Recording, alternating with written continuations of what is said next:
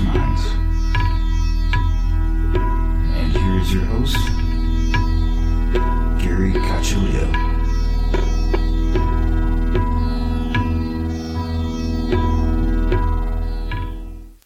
Welcome everyone to another episode of Everything Imaginable. I am your host, Gary Cacciolillo.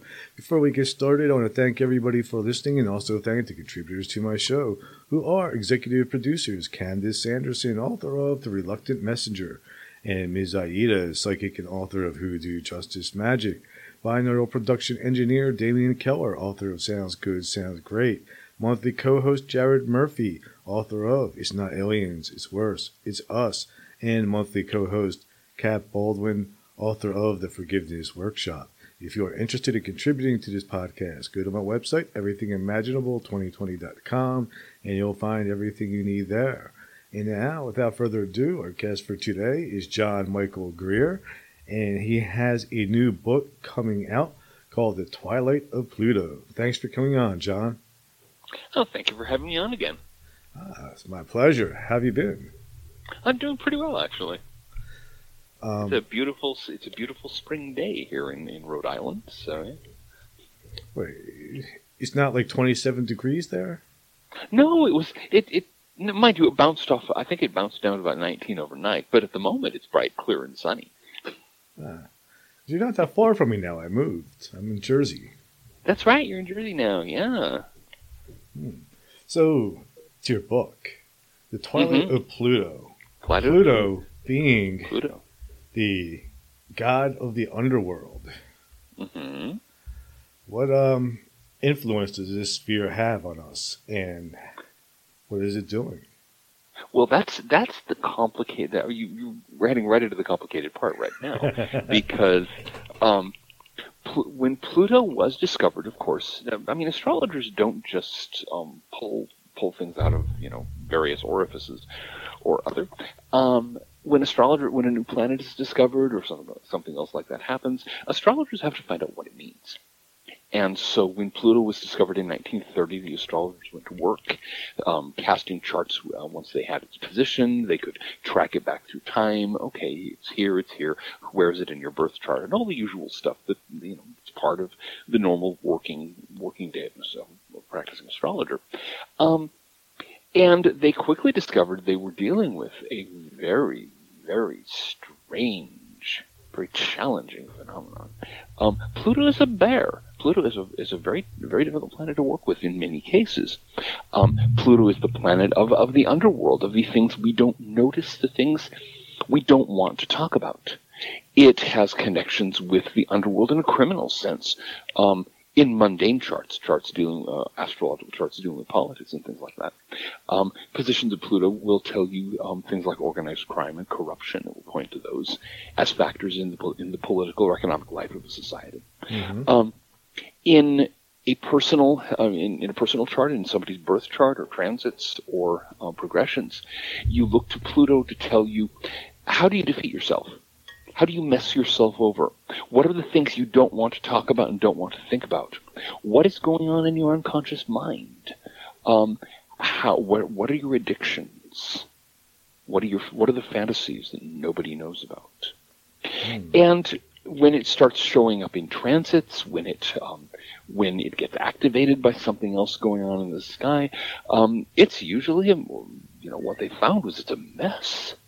You have people having nervous breakdowns. You have people, plunging into alcoholism or drug abuse. You have people doing things that they would not normally do and getting in deep trouble as a result. So that was the world that came into being. That was the phase of human existence that Pluto seemed to correlate with very closely once the astrologers got to work on it. And, of course, it was not accidental, perhaps, and we'll get into that more, that Pluto came into public awareness. Pluto was discovered by astronomers and then identified by astrologers at a time when the psychology of the unconscious was new and hot, at a time when the criminal underworld was all over the newspapers, at a time when various other things that were Plutonian were at the front of people's minds. Interesting. So How long does it take for Pluto to circle the sun? Like, what are his phases? I don't happen to remember the length of the orbit, but I believe it's getting on for 200 years. Wow. It's way out there.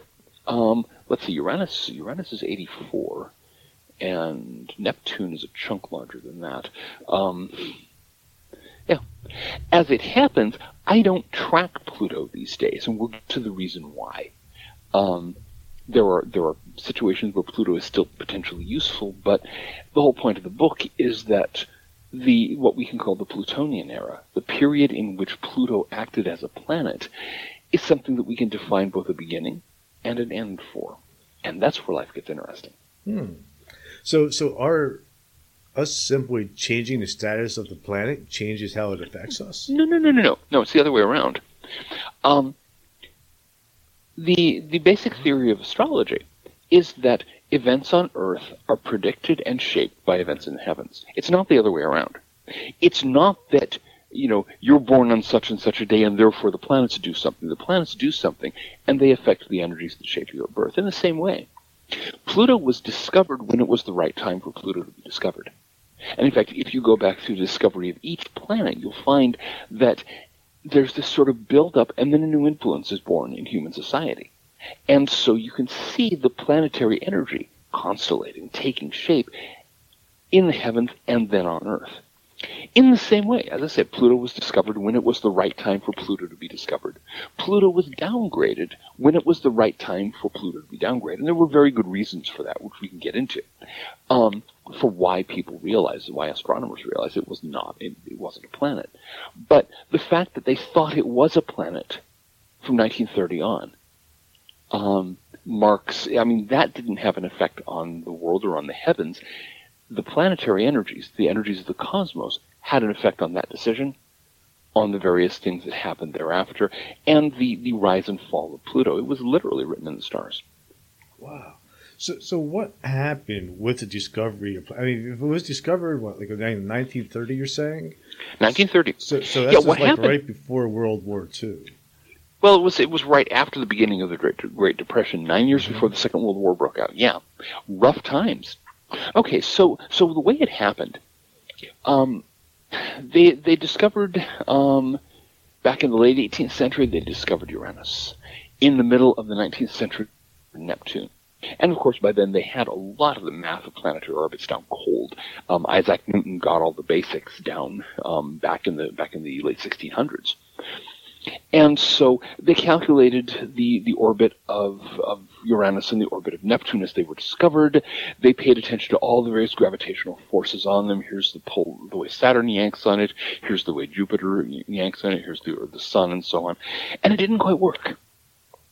And nobody could quite make it work. And so the idea came about by 1900. They were pretty sure there has to be another planet out there.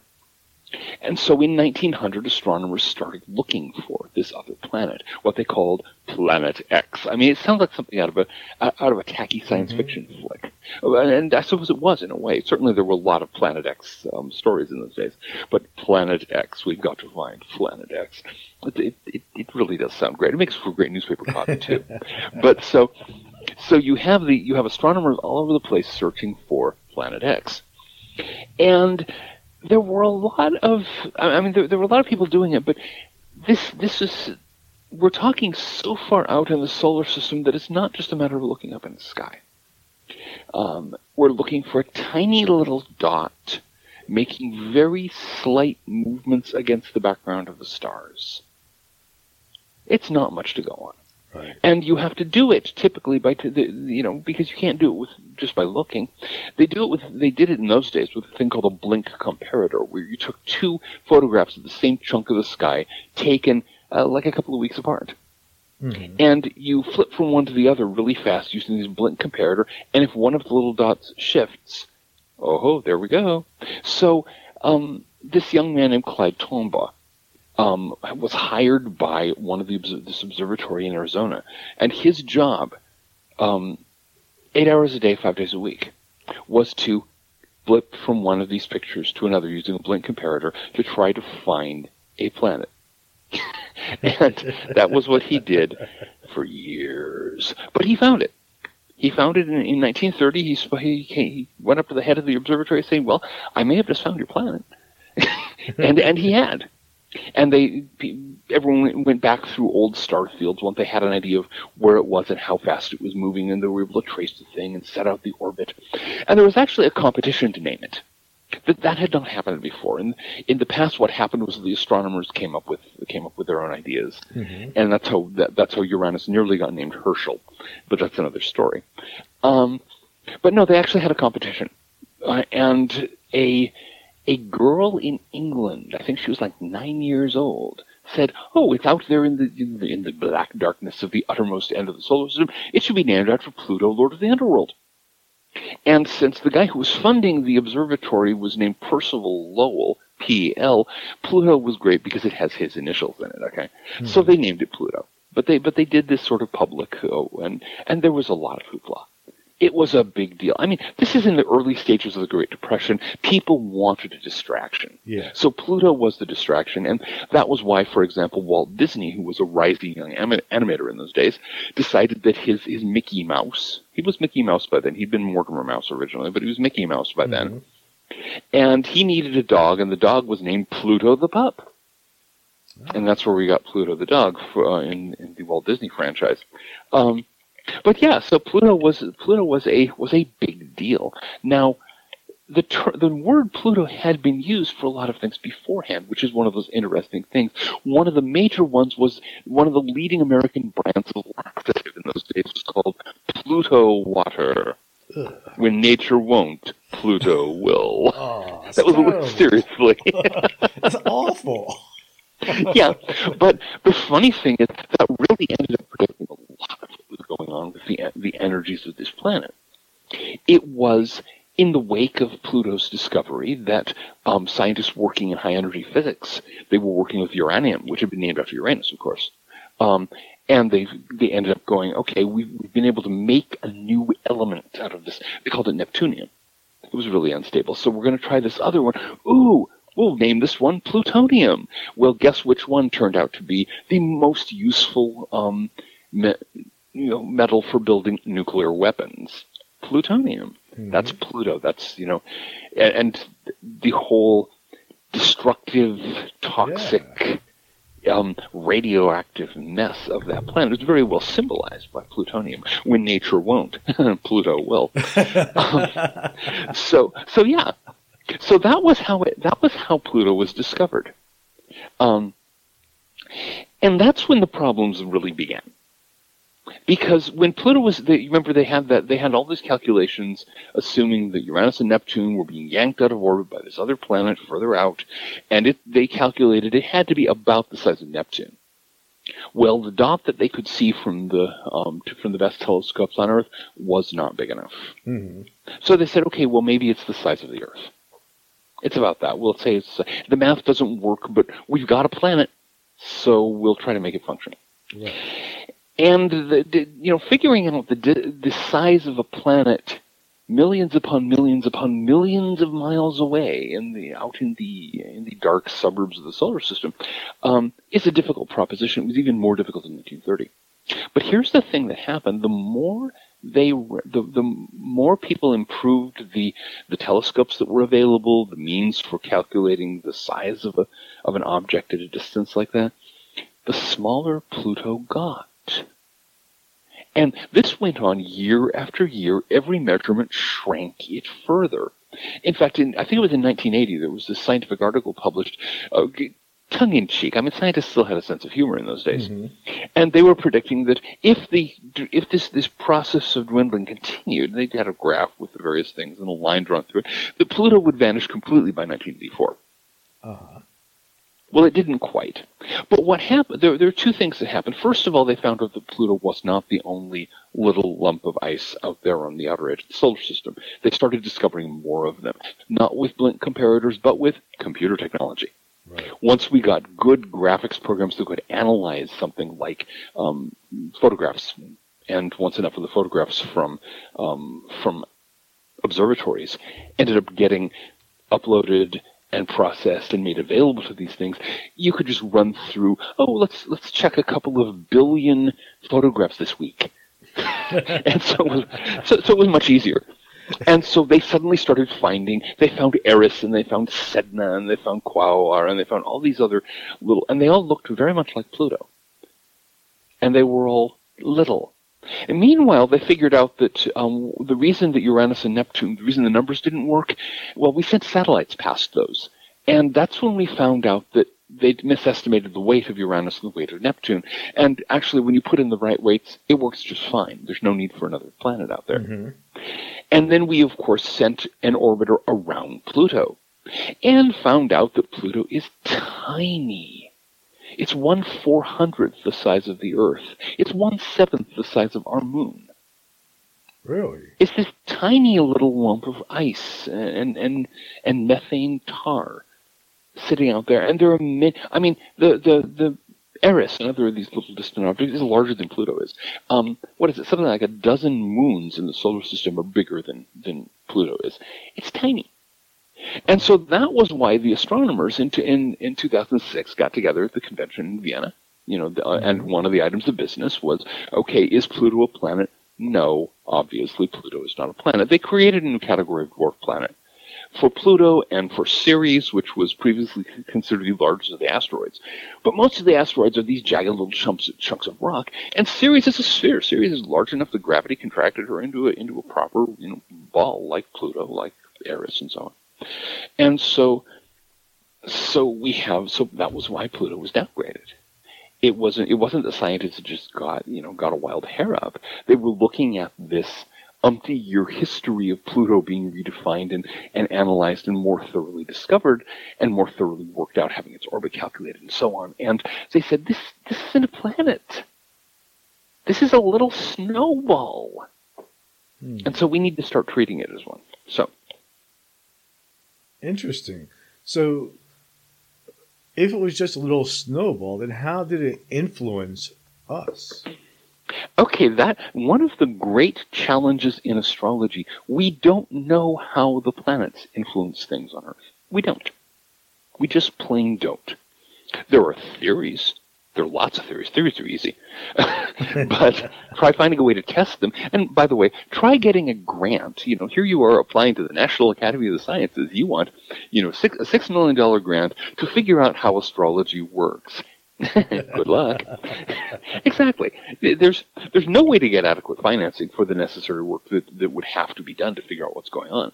All we know is that the correlation between planetary movements and events on Earth is sufficiently strong that the people who created astrology 5,000 years ago or more, they obviously caught on to something. And all the work that has been done since then, tabulating what the planets are doing in the heavens, noticing what's happening on Earth, saying, oh, that's what Sun in Leo means. He's going to grow up to be a jerk. Well, the Sun didn't say that. A badly aspected Sun in Leo can be, never mind. I have Leo Moon and Leo Rising. I can get away with saying that. But so we don't know. And that's one of the things that makes all of this so strange, is that we have this, in effect, a planetary force coming into being. And the thing is, the astrologers in 1930 were not just making this stuff up. They were looking at these charts and going, will you look at that? Okay, that explains this weird thing in this chart that I didn't understand before. In fact, there were people up until before 1930 who had been saying, hold it, there is something going on in this particular part of the sky. Because whenever any planet goes by there, you get this weird reaction and that weird reaction. I wonder what it is. And it turned out Pluto was there. And so it was obvious that this force was coming into prominence. And now, one of the things that I figured out doing my research is that there's about a 30-year lead time, about a 30-year process whereby a planet that's going to be discovered comes online. You can see that with the discovery of Uranus. You can see it with the discovery of Neptune. You can also see it with the discovery of Ceres. I mentioned the dwarf, now classed as a dwarf planet. When Ceres was first discovered, she was thought to be a planet, just the way Pluto was.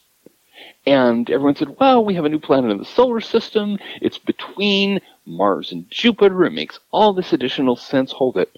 There are other little bodies darting through the same area. That's how they discovered the asteroid belt. Mm-hmm. But at first, everyone thought Ceres was a planet.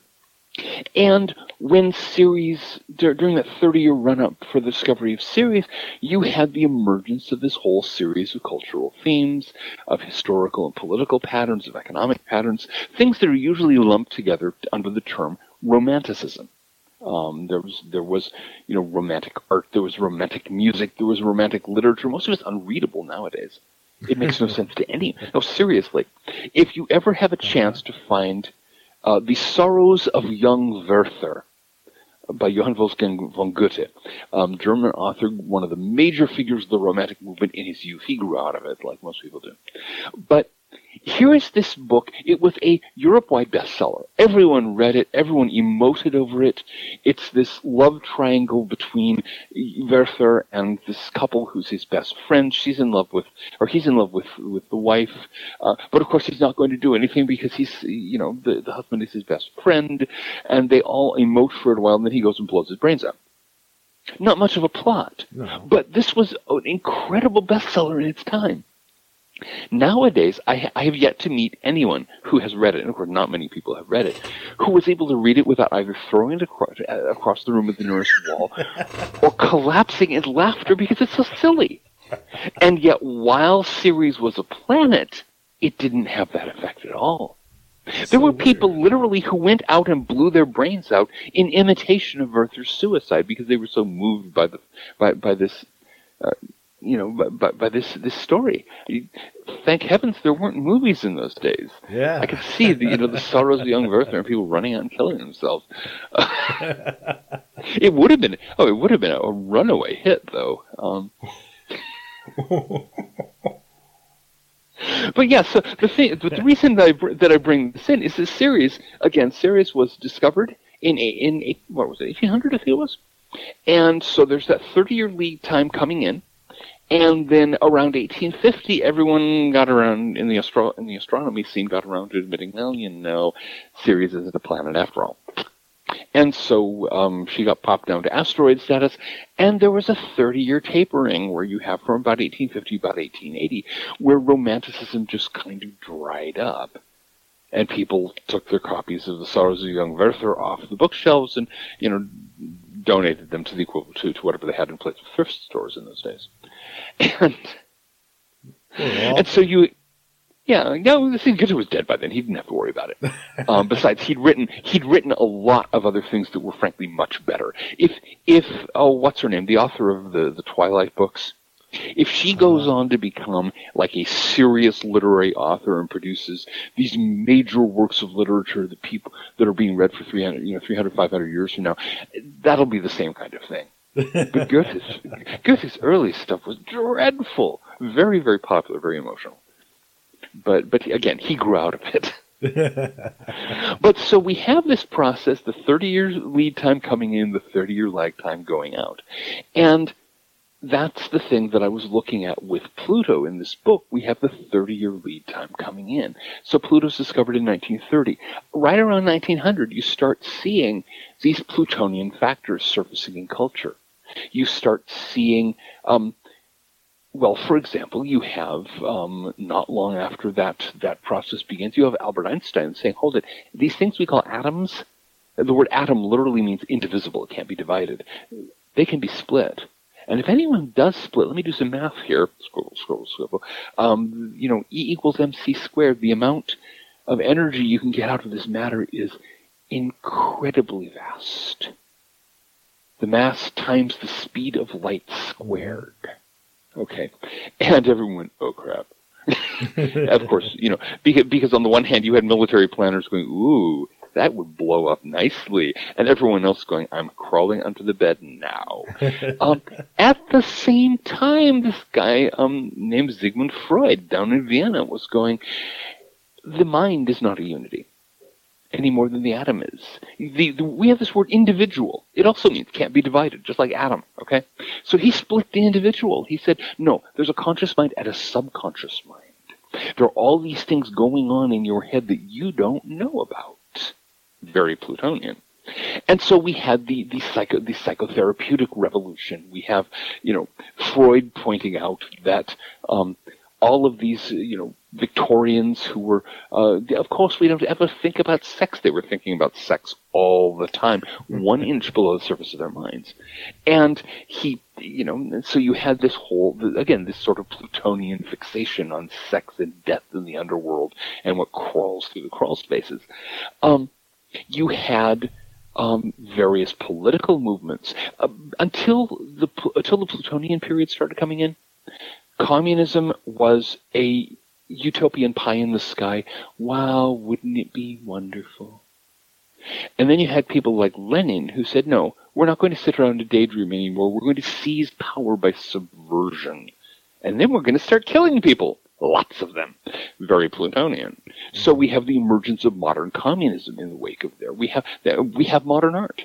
Artists are going, oh, forget about all this stuff that's like attractive and meaningful and communicates something to the viewer. No. I'm going to have my dog barf on this canvas, and that's going to be very meaningful to me, and nobody else will understand it. And that's what art is. Bizarre.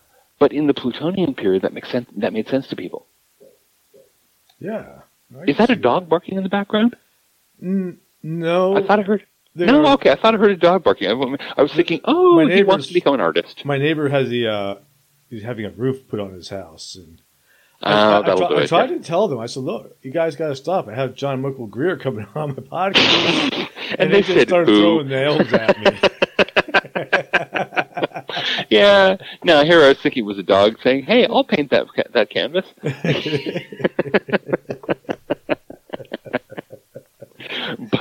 But yeah, so you have all these various cultural things to talk about in the book that sort of come boiling up out of nowhere, and all focusing on this idea that beauty is bad and order is bad, and everything should be torn apart, and everything should be ugly, and everything should be devastated, and everything should be ripped in half, and because that's Pluto's energy. Pluto is the energy of opposition to unity and harmony and balance. Wow. So that kind of explains the Holocaust. Yeah. It explains more than one. That there were a lot of mass killings. Yeah. During the course of the 20th century, we had the genocide against the Armenians right after the First World War. We had the Holocaust, of course. We had the incredible mass killings by communist regimes in Russia and China, and then Pol Pot's Cambodia, of course. Mm-hmm. It was the age of mass murder. Wow. So we only got like 15 more years of his influence, and this shit's over. Yeah, it's fading out, right? Well, actually, yeah. Since it was 2006 was when the astronomers decided to deal with reality and admit that it wasn't a planet, and so 2036 would be the period when the 30-year lag time will fade out. And now that doesn't mean that Pluto's going completely away. One of the things that astrologers have pointed out is that Sirius does have a significant influence. It's not on a planetary scale. It's not as powerful as a planet. But if Sirius is strongly placed in your natal chart, if she's like on one of the angles, on the rising or setting or midheaven or the nadir or something, or conjunct an important planet or both, you're going to want to watch, you're going to want to pay attention to her influence because it actually does mean something. And in the same way, once Pluto finishes his descent into dwarf planet status around 2036, he's going to be a minor factor, but he'll be a factor that may matter. Again, if you have Pluto rising in your natal chart or Pluto midheaven or something, you'll want to pay attention to him because those influences are still there. They're just not as pervasive, not as society-wide, as worldwide, as they were between 1930 and 2006. So what does this mean from a worldview? Does this mean that we're going to leave this age of massacring each other and go into something more peaceful? People have been fighting wars since there have been people. Actually, beforehand, chimpanzees fight wars, so there will still be war. There will still be people behaving stupidly and killing each other. That's we are not. We're very much in the process of our evolution, and we're not over that one yet, not by a long shot. But organized mass murder may become less common. But there's some other things that I expect to go away in a big way. We're seeing a kind of last hurrah of interest in Marxism, in sort of 20th century communism, in some radical sects on the left in the United States and a few other places right now. That's the last hurrah of that. I expect nuclear power to be a thing of the past by 2036. Probably the last few reactors will be mothballed around that time. I expect nuclear weapons to become, if not a thing of the past, then at least a very minor thing. Mm-hmm. China's already demonstrated you can be a very effective nuclear power with a few hundred bombs. You don't need, umpty 10,000, nuclear warheads. All you have to do is be able to say, I can cost you more than you want to pay. And you're fine. So what I think it's very possible that sometime by 2036 or maybe a little before, the various nuclear powers will do a mutual arms reduction treaty where everyone will go down to like 200 warheads. Okay. And it'll be much cheaper for everyone. The U.S. and Russia both will save gazillions of dollars a year because those things are not cheap to maintain. And everyone in the world will breathe much more easily where we don't have, yes, there's still a risk of a minor limited nuclear war, but it's not the same thing. I expect to see, modern art's already on its last legs. Here in Rhode Island, we have a big art museum in downtown Providence, run by the Rhode Island School of Design, and they literally have had to design the place so that to get to the galleries that everyone wants to see, the galleries of traditional art and so on, you have to go through this gallery of modern art. There's no way around it, and they have to do that because otherwise nobody goes through the modern art gallery at all. Nobody wants to see that crap. So for a while they were for Andy Warhol. Andy Warhol. The thing is, people think of Andy Warhol as an artist. Andy Warhol was a comedian. Andy Warhol was one of the great put-on artists of the 20th century. He was going, the art community is so corrupt and so clueless that I can take a Campbell's soup can. I can paint a Campbell's soup can. And somebody will give me $1 million for the subject, and they'll treat it as serious art. I can, I can paint a box of, like a detergent box, and it'll be just like the box out of the supermarket, and they'll treat it as serious art. What can't I do? John Cage did the same thing in music. He did his famous composition that consists of nothing but rests. It's 4 minutes, umpteen seconds of dead silence. Mm-hmm. And people took him seriously. He was a comic genius. Those two, if they'd ever gotten together, do a Laurel and Hardy routine or Abbott and Costello, that would be better. They're the Abbott and Costello of the 20th century creative world. There was an enormous amount of that kind of put on, and I'm quite convinced that it was as fake as the day was long, and they knew it. But there are a lot of other names, and they're names that nobody. How many artists who are currently painting can you name right now? Zero. Exactly. 100 years ago, everyone knew who the big artists were. They were major figures. Everyone was interested. Equally, composers of like serious music, classical style music. I'm not talking. Yes, we've got rock, we've got pop, we've got jazz, we've got all these interesting stuff. But the serious classical music. It used to be when like a new opera was premiered, there were lines out there, standing room only. The Metropolitan Opera in New York City used to run operas 6 days a week around the calendar, year round, and they had they never had more than a few empty seats because it was good. They were actually doing interesting operas about interesting people with music that people could appreciate.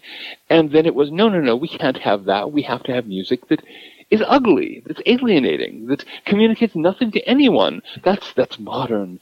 And as a joke goes, symphonies now play modern stuff by modern composers when they don't want to have to put up with the inconvenience of having an audience. The damn audiences.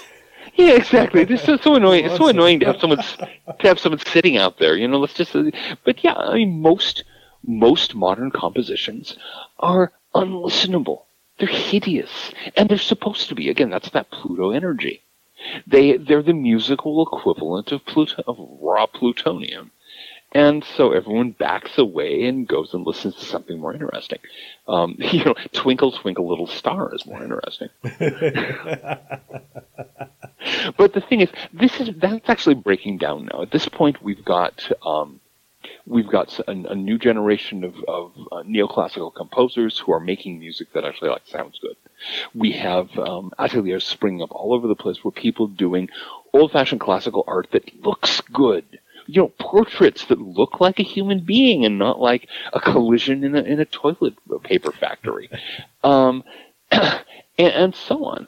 And so we can see that the Plutonian emphasis trickling out of the arts, and sometime probably around 2036, a lot of art museums are going to quietly bundle up their collections of modern art and stick them in warehouses somewhere, because somebody might want to research them someday, but nobody wants to look at them. So goodbye to the Campbell soup can. And goodbye to the Campbell soup can. The Philadelphia Art Exactly. Museum. Yeah, exactly. Philadelphia Art Museum is going to have to get some art for a change. Because they actually do have some, but again, you have to avoid the modern galleries because those stink on ice. They do have some Salvador Dali, though. Now, Salvador Dali he is an interesting cat because he took the Plutonian energy and he got weird with it. I think he was much more of a Neptunian figure, because that sort of dreamlike weirdness, the melting clocks and the all the other strange things happening that he loved to put into his art, very Neptunian. So I think he managed to tune into a different planet, and everyone says, oh yeah, he's a serious artist because he's weird enough, but he was always kind of off doing his own thing, like the surrealists, So yeah, no, I'm glad they have Salvador Dali. Salvador Dali is worth looking at. Uranus and Neptune are both they're planets for the long haul. Both of them had their own trends in literature.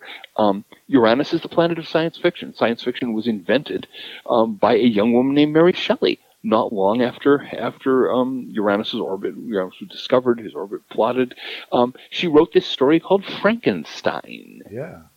Which is generally considered the first work of science fiction. She took the latest scientific discoveries, spun them forward, and did this harrowing story. Much better than the movie, by the way. Read the book sometime. It's a very different thing. It's an awesome book. Yeah, you read it. Okay, good. Most people never have. But yeah, so Frankenstein. And then Neptune is the planet of fantasy fiction. It was after Neptune's discovery that you start getting people like William Morris and so on, who invented the fantasy fiction that we all think about nowadays. And Tolkien was kind of a latecomer, although he really synthesized a lot of stuff. And so, we have these new currents going on. And Pluto had its own literature. If you read William Burroughs, if you read the Beatniks, if you read, a lot of very forgettable, ugly stuff. That's the Plutonian literary thing, but that's fading out now. Again, would Jack Kerouac sort of fall into Jack Kerouac, when at his best, he was much more interesting. The same is true of Ken Kesey. They could actually write a lot of the second-rate beats. Okay. Charles Bukowski. I'll pass. Thank you.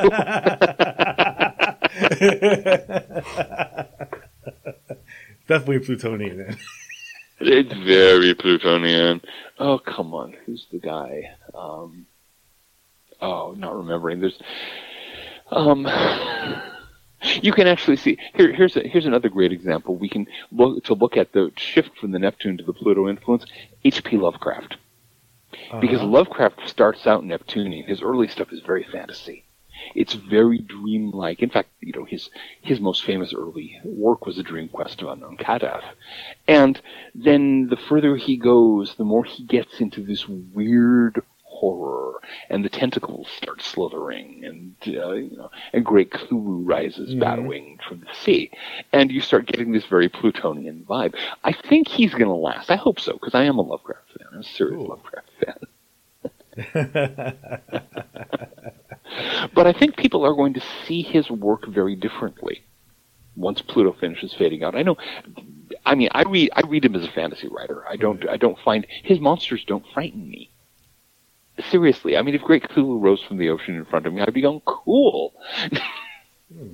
Hey, have you ever considered doing your like a commentary of your own version of the Necronomicon?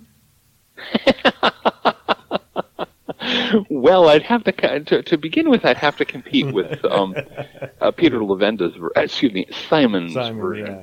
Yeah. Simon, Simple Simon. Well, never mind. But which.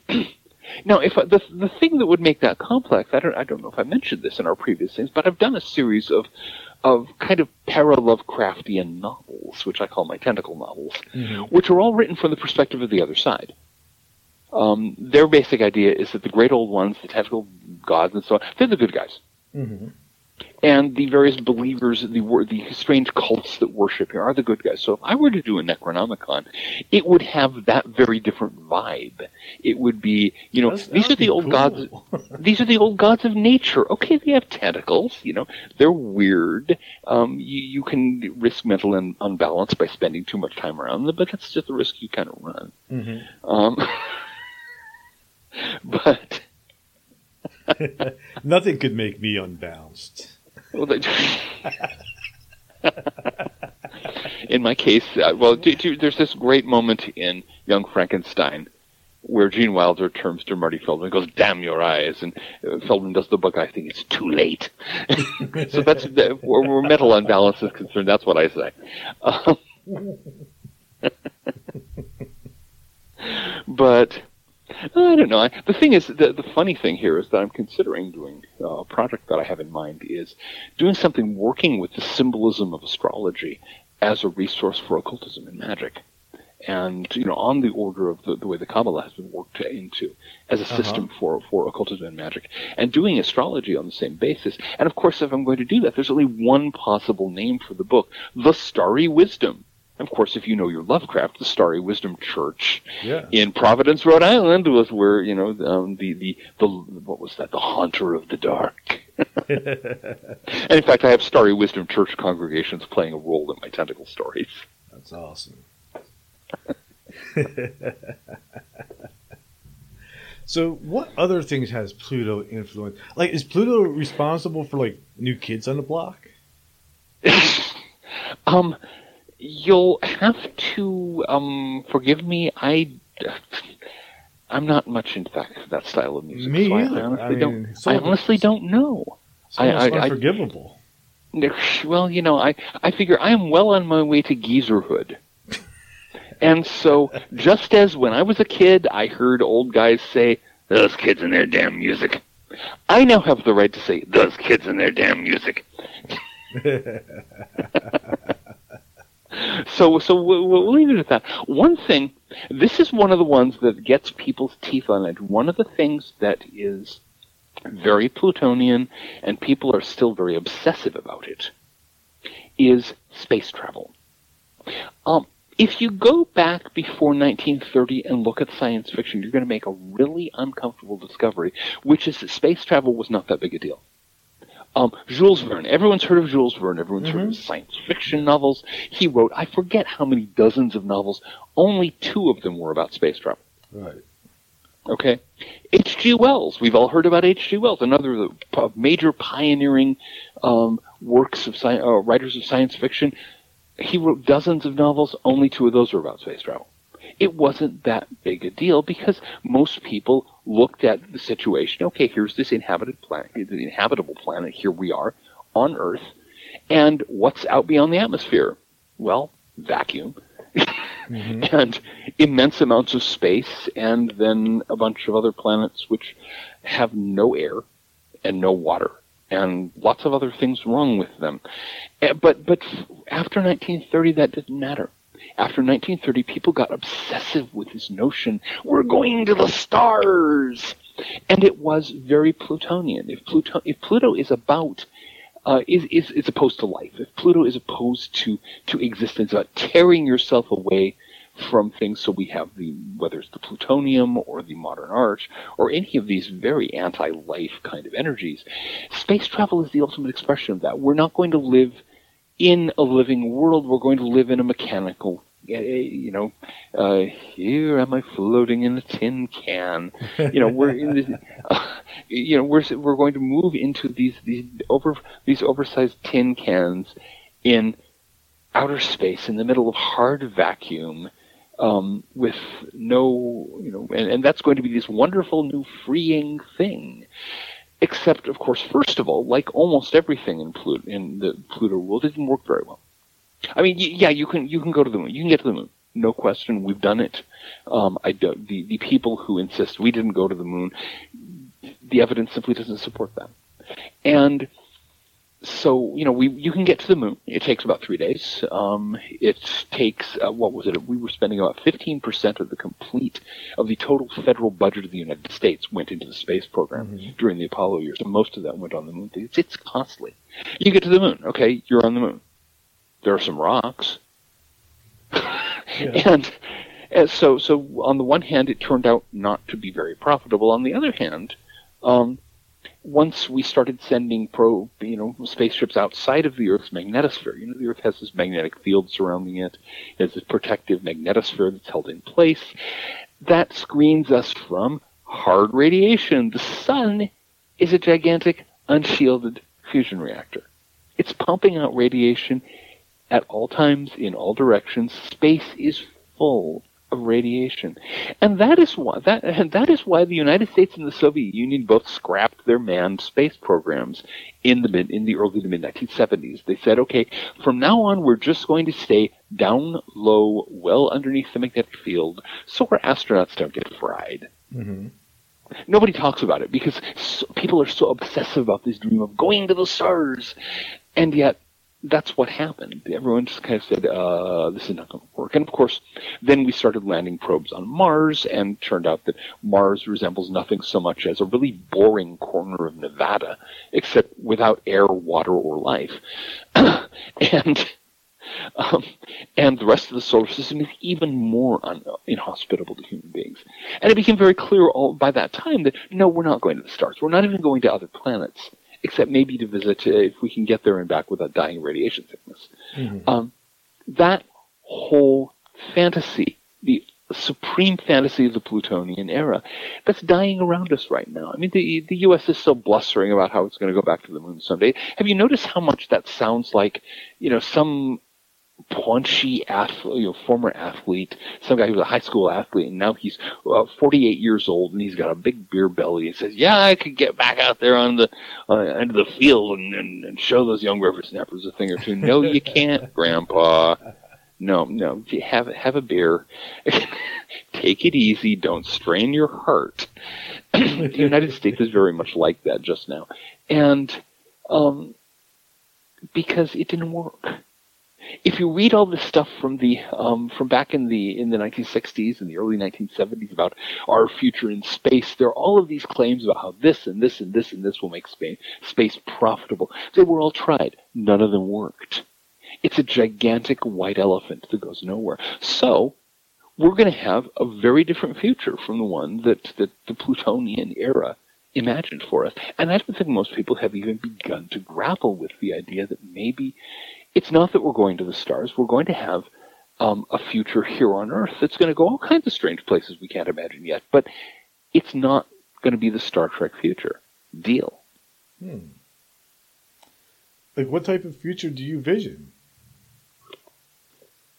Well, one of the things that tends to get lost in the Plutonian vision is the fact that history is about rise and fall. It's not about this constant upward march. Civilizations rise and then they fall, and then new ones rise and they fall again. So imagine human beings living on this planet for another 10 million years or longer. I mean, human civilization as we've had it has only been around for about 5,000 years. So imagine, hundreds of times that long. Human civilizations thriving, doing different things, coming up with their own technologies, their own cultures, their own art forms, doing all kinds of strange and interesting things out into the far future, doing things we can't even imagine today. And all the while, the Earth going through its usual cycles, it'll be warm for a while until we finish burning through those fossil fuels, and then that runs out. And there will doubtless be an ice age sooner or later. And so, but just imagine changes. Imagine new ways of doing things, new religions, new philosophies, new cultures, new art forms, all this kind of stuff. That's the kind of future that I imagine.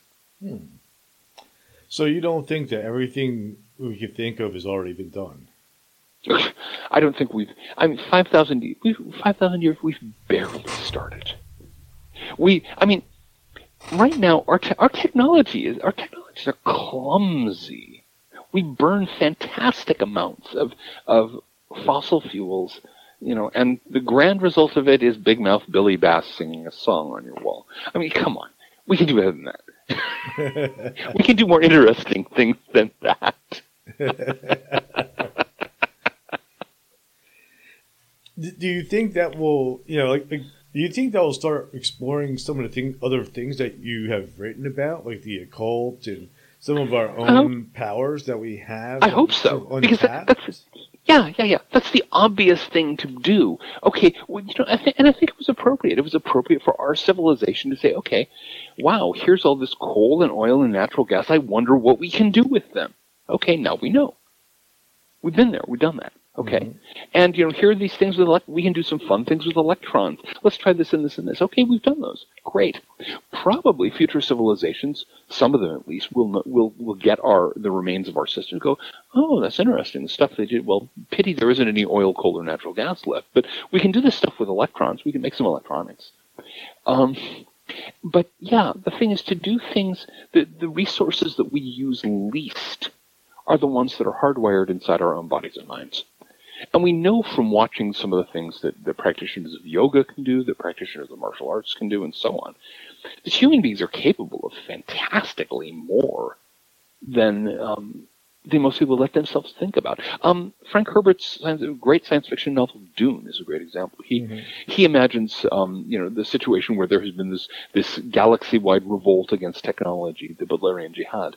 And so instead of building computers, we train people. We develop mentats, people who can think as fast as a computer. We develop the Bene Gesserit, who have all these strange powers and so on. And so I think really that is certainly one of the ways forward for human beings in some of the civilizations. But there will be no one path. It's people trying out all kinds of different things. Do you think that rather than using crafts for space travel and things like that we could possibly explore the universe in more of a way through consciousness? I don't know. It would certainly be worth trying. Wow. No. You got to do that in the style of my misspent youth.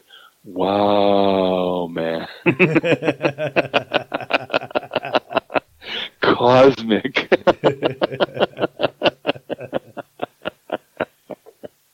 But it's interesting to think of a world where people kind of go back and revisit, some of the things that have been written thousands of, not thousands of years, but hundreds of years ago, or thousands of years ago. I mean, you can go down to a good bookstore right now and pick up books that were written more than 2,000 years ago. I mean, the Old Testament was written more than 2,000 years ago. The Vedas, stuff like that. If you do a little looking, you can find the Epic of Gilgamesh, which I think is the oldest known work of literature. It's a rip and read. It'd make good fantasy fiction nowadays. Gilgamesh is a hero. He goes on this quest. He has these strange adventures. He comes home, and very heavily changed by the experience. He fights monsters and all this kind of stuff. So it's a ripping good yarn. And this thing was written 5,000 years ago.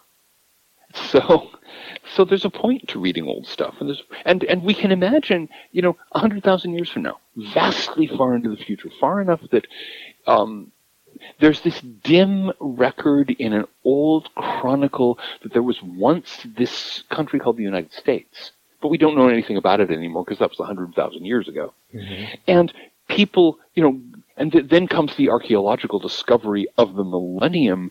They've discovered the ruins of Las Vegas in the Great Western Deserts. What will they make of that?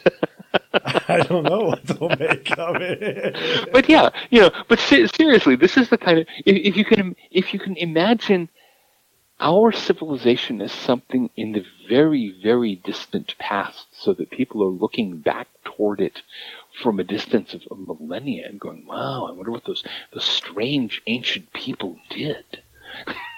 It's like thinking go back Tepe was a place for strippers and gambling.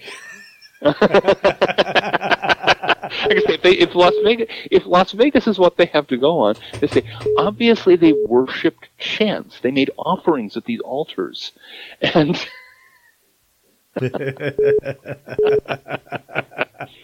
I know. This thing labeled casino. That must have been their word for temple. Now we have it.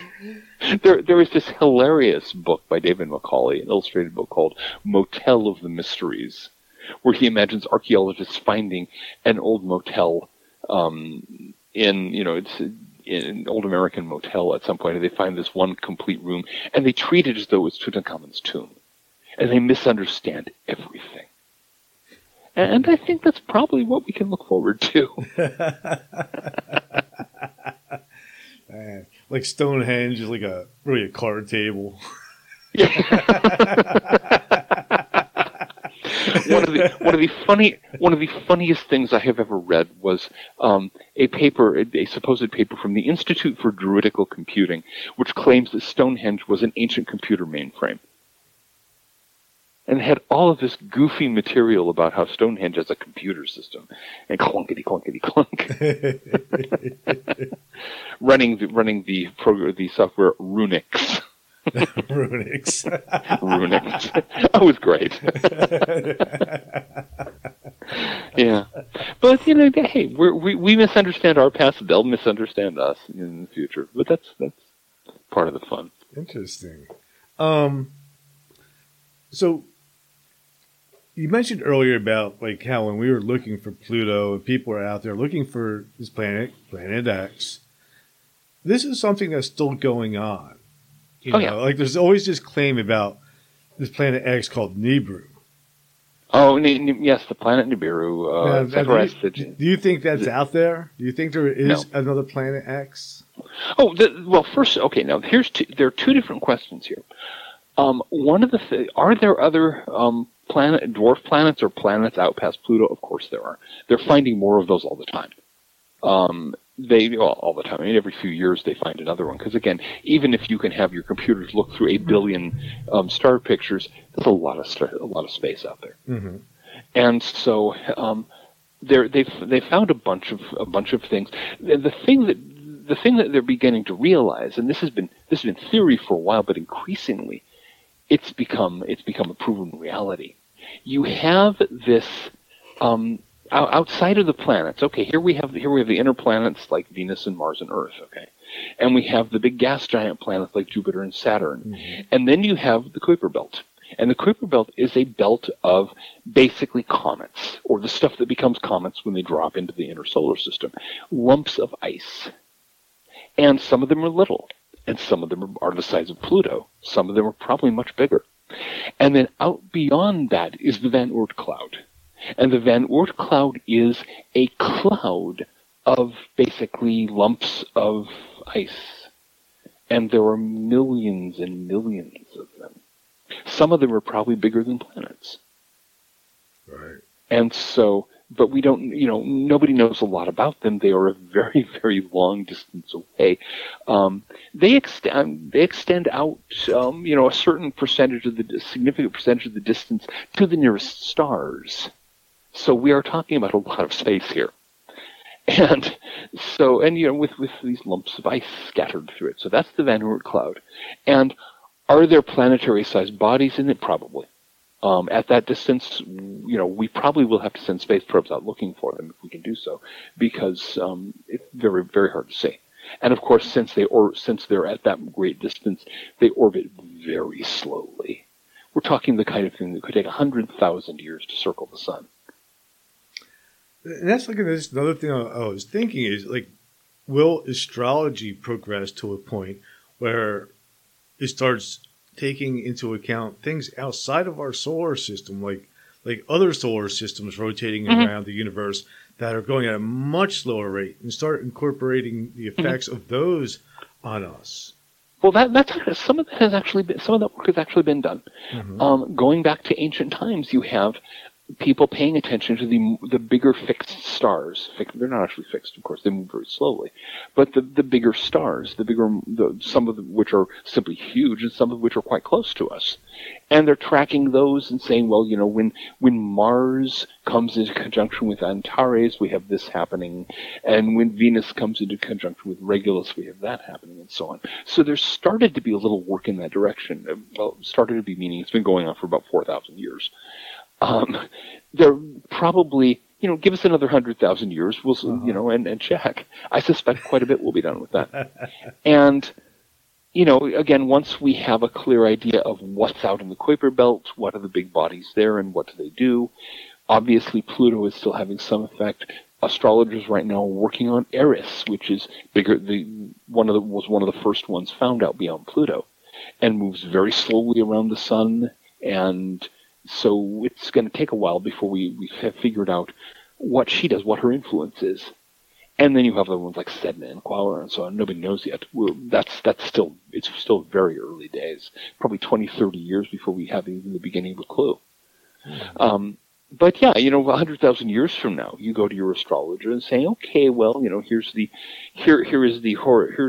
position of the planets, and here's the position of the major Kuiper Belt and Van Oort cloud objects, and here's where the inner ring of stars near the sun were within range were located at the time of your birth, and it's going to be a very complex thing. Wow. I wonder how would they take into account the fact that the stars that we're observing, it takes so long for the light to reach here. We're looking at them. We're looking into a couple hundred years into the past. How does that get calculated in? Well, that's one of the things we have to find out is whether astrological influence moves at the speed of light. Because now, if Einstein is right, nothing in the universe can move faster than the speed of light. That was one of the basic rules of his theory. And so if he's right, then it doesn't matter the fact that Aldebaran, let's say, is umpty hundred light years away, and we're getting his influences, but that's when the influences are reaching us at the same time as the light. So the influences that left him, up 100 years ago, they're hitting us right at the time of this chart, so that's what matters. Certainly, so far, nobody has found, because, you get that with some of the outer planets. They're some minutes away in terms of light minutes. And yet, they don't, that doesn't seem to affect their, where they appear to be is where they seem to act in terms of the natal chart and so on. So yeah. Do you think that the speed of light is the fastest that these influences can travel, or do you think that there's possibly a speed of thought that was also shown in Einstein's theory of spooky distance, where the two atoms respond instantaneously? That's a very good question. I don't know. I'm not a quantum physicist. I don't even play one on TV, and so. But certainly it looks as though astrological influences move at the speed of light. Are there things that can move faster than that? That's possible. Einstein might not have been right about that. But so far, at least, his theories seem to work for astrology. And maybe that's as far as we'll get for another 2,000 years. Interesting. So right now, I was reading a thing today about in April, there's going to be 2 full moons and some type of eclipse. So what's April going to be like?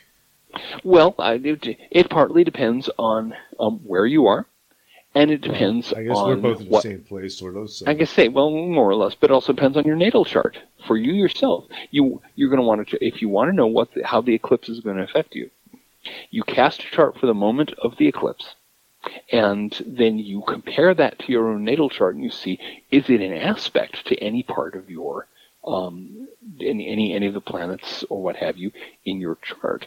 So if that eclipse is going to be affecting, let's say it's square your Jupiter, be really careful about money around that time. Because the eclipses are emblems of disruption. They are a very disruptive energy, astrologically speaking.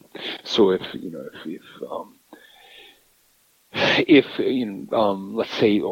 that the eclipse is opposite your natal Mercury, whatever idea you're going to probably have this marvelous bright idea, file it. It's not a good idea, no matter how good it looks. I don't know if I've ever had a good idea.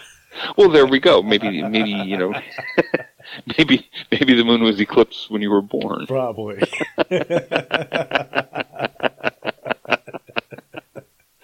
But actually, one of the things that I do is for my subscribers on Patreon and Subscribestar is I do reports on eclipses and also certain other kinds of mundane charts for the United States and Great Britain. I do them for the capital cities, doing what's called mundane astrology, the astrology of politics, and I do quarterly reports and also eclipse reports. I'll be gearing up to do quite soon. In fact, I'll be gearing up to do the eclipse for April, and I've also just Jupiter and Neptune are going to be conjoined.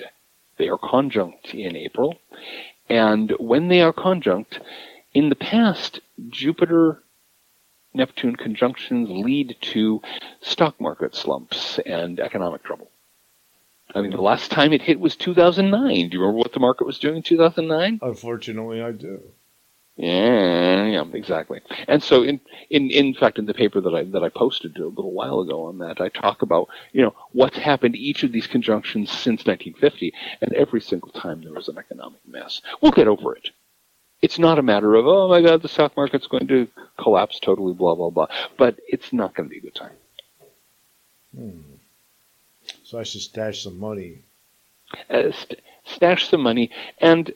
Make sure your pantry is full. Of course, these days you have to do that anyway with the supply chain problems. Yeah. Interesting. Yeah. Is there any other major astrological events coming up that I should know about?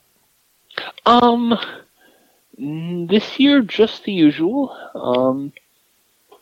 It's gonna be a bit of a wild time. I've been watching. I cast a chart well back when Joe Biden was inaugurated, because the inauguration of a president is an important time astrologically. Mm-hmm. And he's not. I mean, as we've already seen, he's not having very good luck as president, and it's not going to get better. Right. So, too bad for Joe. Now, the funny thing. Didn't matter who was going to get inaugurated at that time. The Constitution says when the inauguration happens. So if Trump had gotten back in, he'd be getting clobbered right now. So there you are.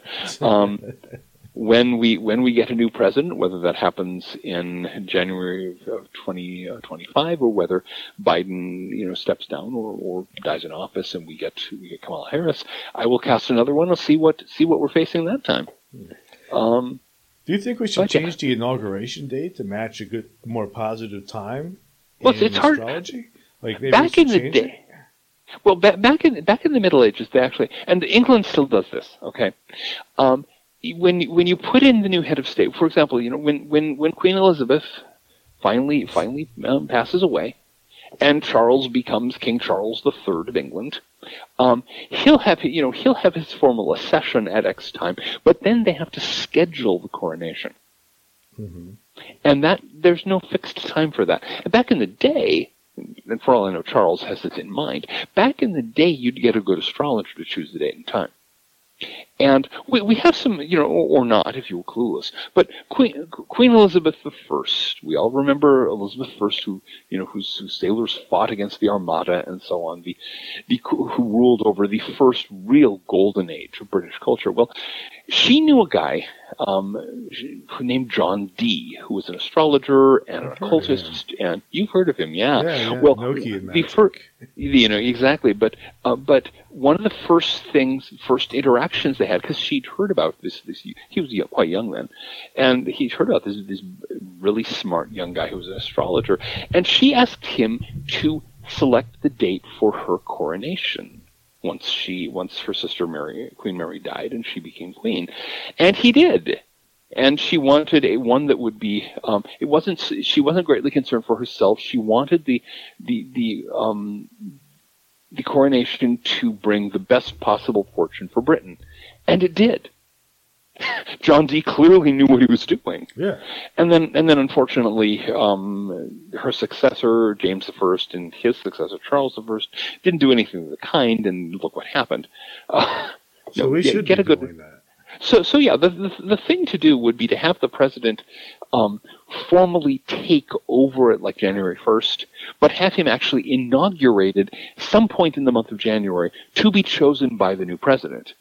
And then you have, the president-elect, one of his first jobs is to get on the phone with his favorite astrologer and said, okay, Dr. D, I want the best date you can find this January. And, the astrologer will calculate and say, okay, we're going to do it on the 16th at 5 p.m. and Washington, D.C., and, here the sun is going to be doing this, and the moon is going to be doing this, and it's all in a good aspect to Jupiter, and the negative planets are all weak, and the positive planets are all good, and we'd probably end up having less trouble here in the United States if we did that. I would pick a group of astrologers to do that, and not let them talk to each other. Because what if you pick the wrong astrologer, man? Oh yeah, the thing is that there is always that risk. But the goal here is, again, like if you're like Queen Elizabeth I, you're looking at people's track record, and one of the things that this is rumored. As far as I know, I don't think it has been proven. Although John Dee actually did a little time in prison because there were rumors spreading that he had cast a horoscope to calculate when Queen Mary was going to die. Mm-hmm. And nobody knows much about that, but my guess is that Princess Elizabeth, as she was then, knew perfectly well what the score was, and got a copy of John Dee's horoscope of her sister, and went, oh, that's when. Okay, I'll get ready, and then she kicked the bucket on schedule, and away we go. But yeah, you obviously you want someone with a good track record. How's your track record? So far, it's actually pretty good.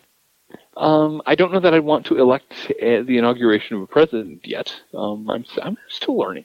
But I have predicted economic downturns. I've predicted economic upturns. I've predicted national security crises and had them happen. I did a chart for Australia once that said, oh boy, there's going to be some kind of big scandal involving a woman.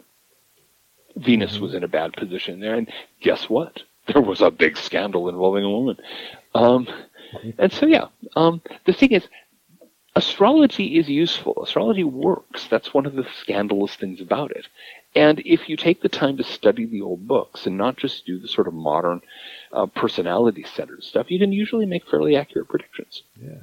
The one thing you have to do is get your ego, well, two things you have to do. You have to get your ego out of the way, and you have to get your preferences out of the way. Because a lot of people get into the astrology thing and say, ooh, I want it to show me that I'm going to get rich. There's Saturn in the second house going, no, you're not. And they're going, no, it's got to tell me that I want to, that I'm going to get rich because I want to get rich. And Saturn's just going, like I care.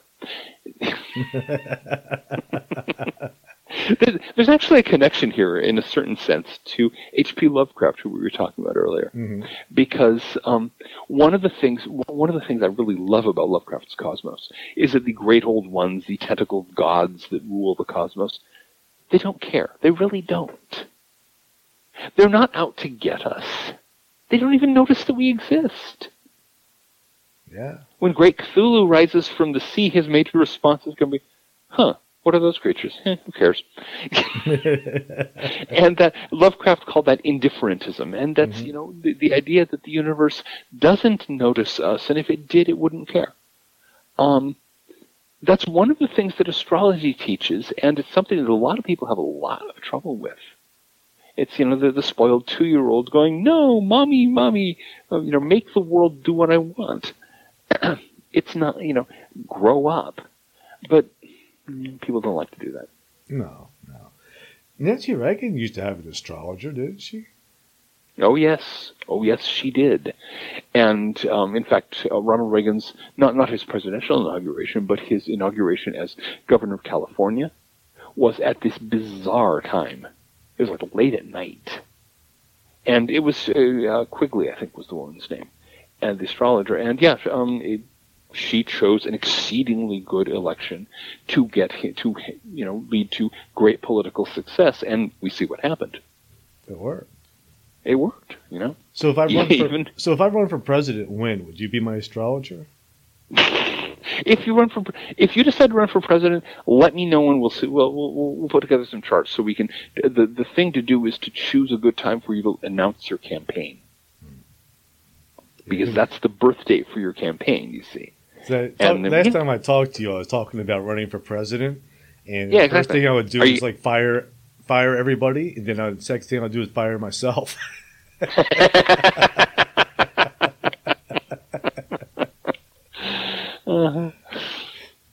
That's my plan.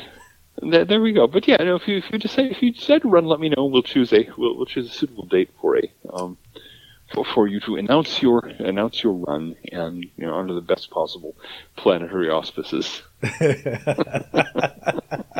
don't know if there's anything good in my planetary chart. No, the thing is, that's why we choose the date. You didn't choose the date you were born, okay? That happened when it happened, but you weren't like sitting in there going, okay, looking at the watch, going 3, 2, 1, birth time. No. Well, I don't know. You might have tried it, but the rest of us normally don't do that. But in the case of something where you can actually choose a time, yeah, you can do that. I do this. I do this sort of thing all the time. When I'm going to submit a manuscript for a book to a new publisher, for example, I choose a time when there are good aspects to my natal chart. When the planets are in favorable aspects for that kind of thing, good Mercury aspect or something. And it really does seem to help. Wow. I have to start paying more attention to that. Well, it'll be a couple of years yet because the book's not finished and then it has to go through the usual process. But I'm actually working on a book that will teach people how to do that specific kind of thing, how to watch transits across their natal chart and use that for good timing. So give it a couple of years and you can buy a copy, or actually have the publisher send you one. We can talk about it on the air, and you can then use perfect timing. Interesting. One more question: is there such a thing as being born under a bad sign? There are no signs are bad. Some of them can be a little more difficult than others. But if you can certainly be born with a difficult natal chart. You can be born with with the planet that rules your chart in bad condition. You could be born with the sun, your placement of your sun, in a place where the sun does not work well, or in bad aspect to a malefic planet or something like that. You can end up having a very difficult chart. Now, the traditional lore is that this is how you see what your karma is. So, if you have a bad chart, you earned it. If you have a good chart, you earned it. If, like most of us, you have a mediocre chart with some good things and some bad things, well, you earned that too. So, if you want a better chart for your next incarnation, get cracking and live a better life.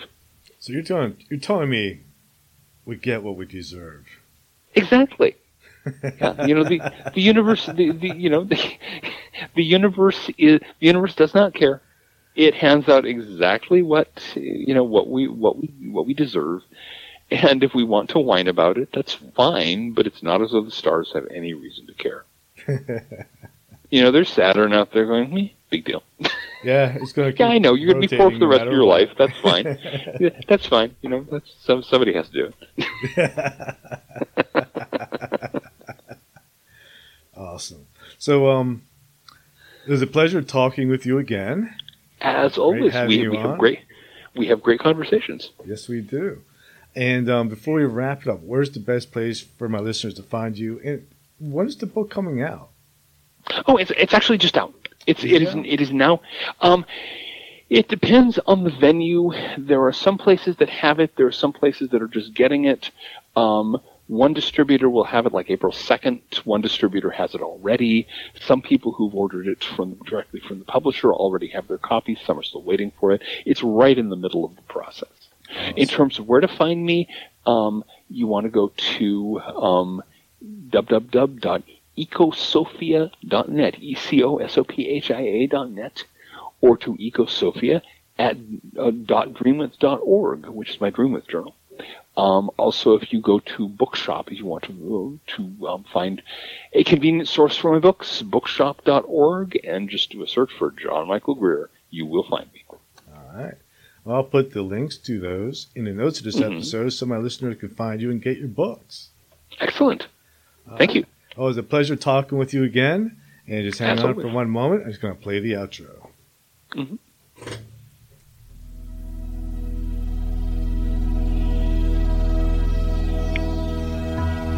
Thank you for listening to Everything Imaginable. You can reach Gary at everythingimaginable2020.com or message him at everythingimaginable2020@gmail.com. He's also on Facebook, Twitter, Instagram, and LinkedIn. You can buy t-shirts, coffee mugs, and other merchandise to support the cost of producing this podcast. Click on the merchandise link at the top of this page, www.everythingimaginable2020.com. You can also buy the book Enlightenment Guaranteed. It's the only book on Zen that you'll ever need. You can find it on Amazon, and it will change your life.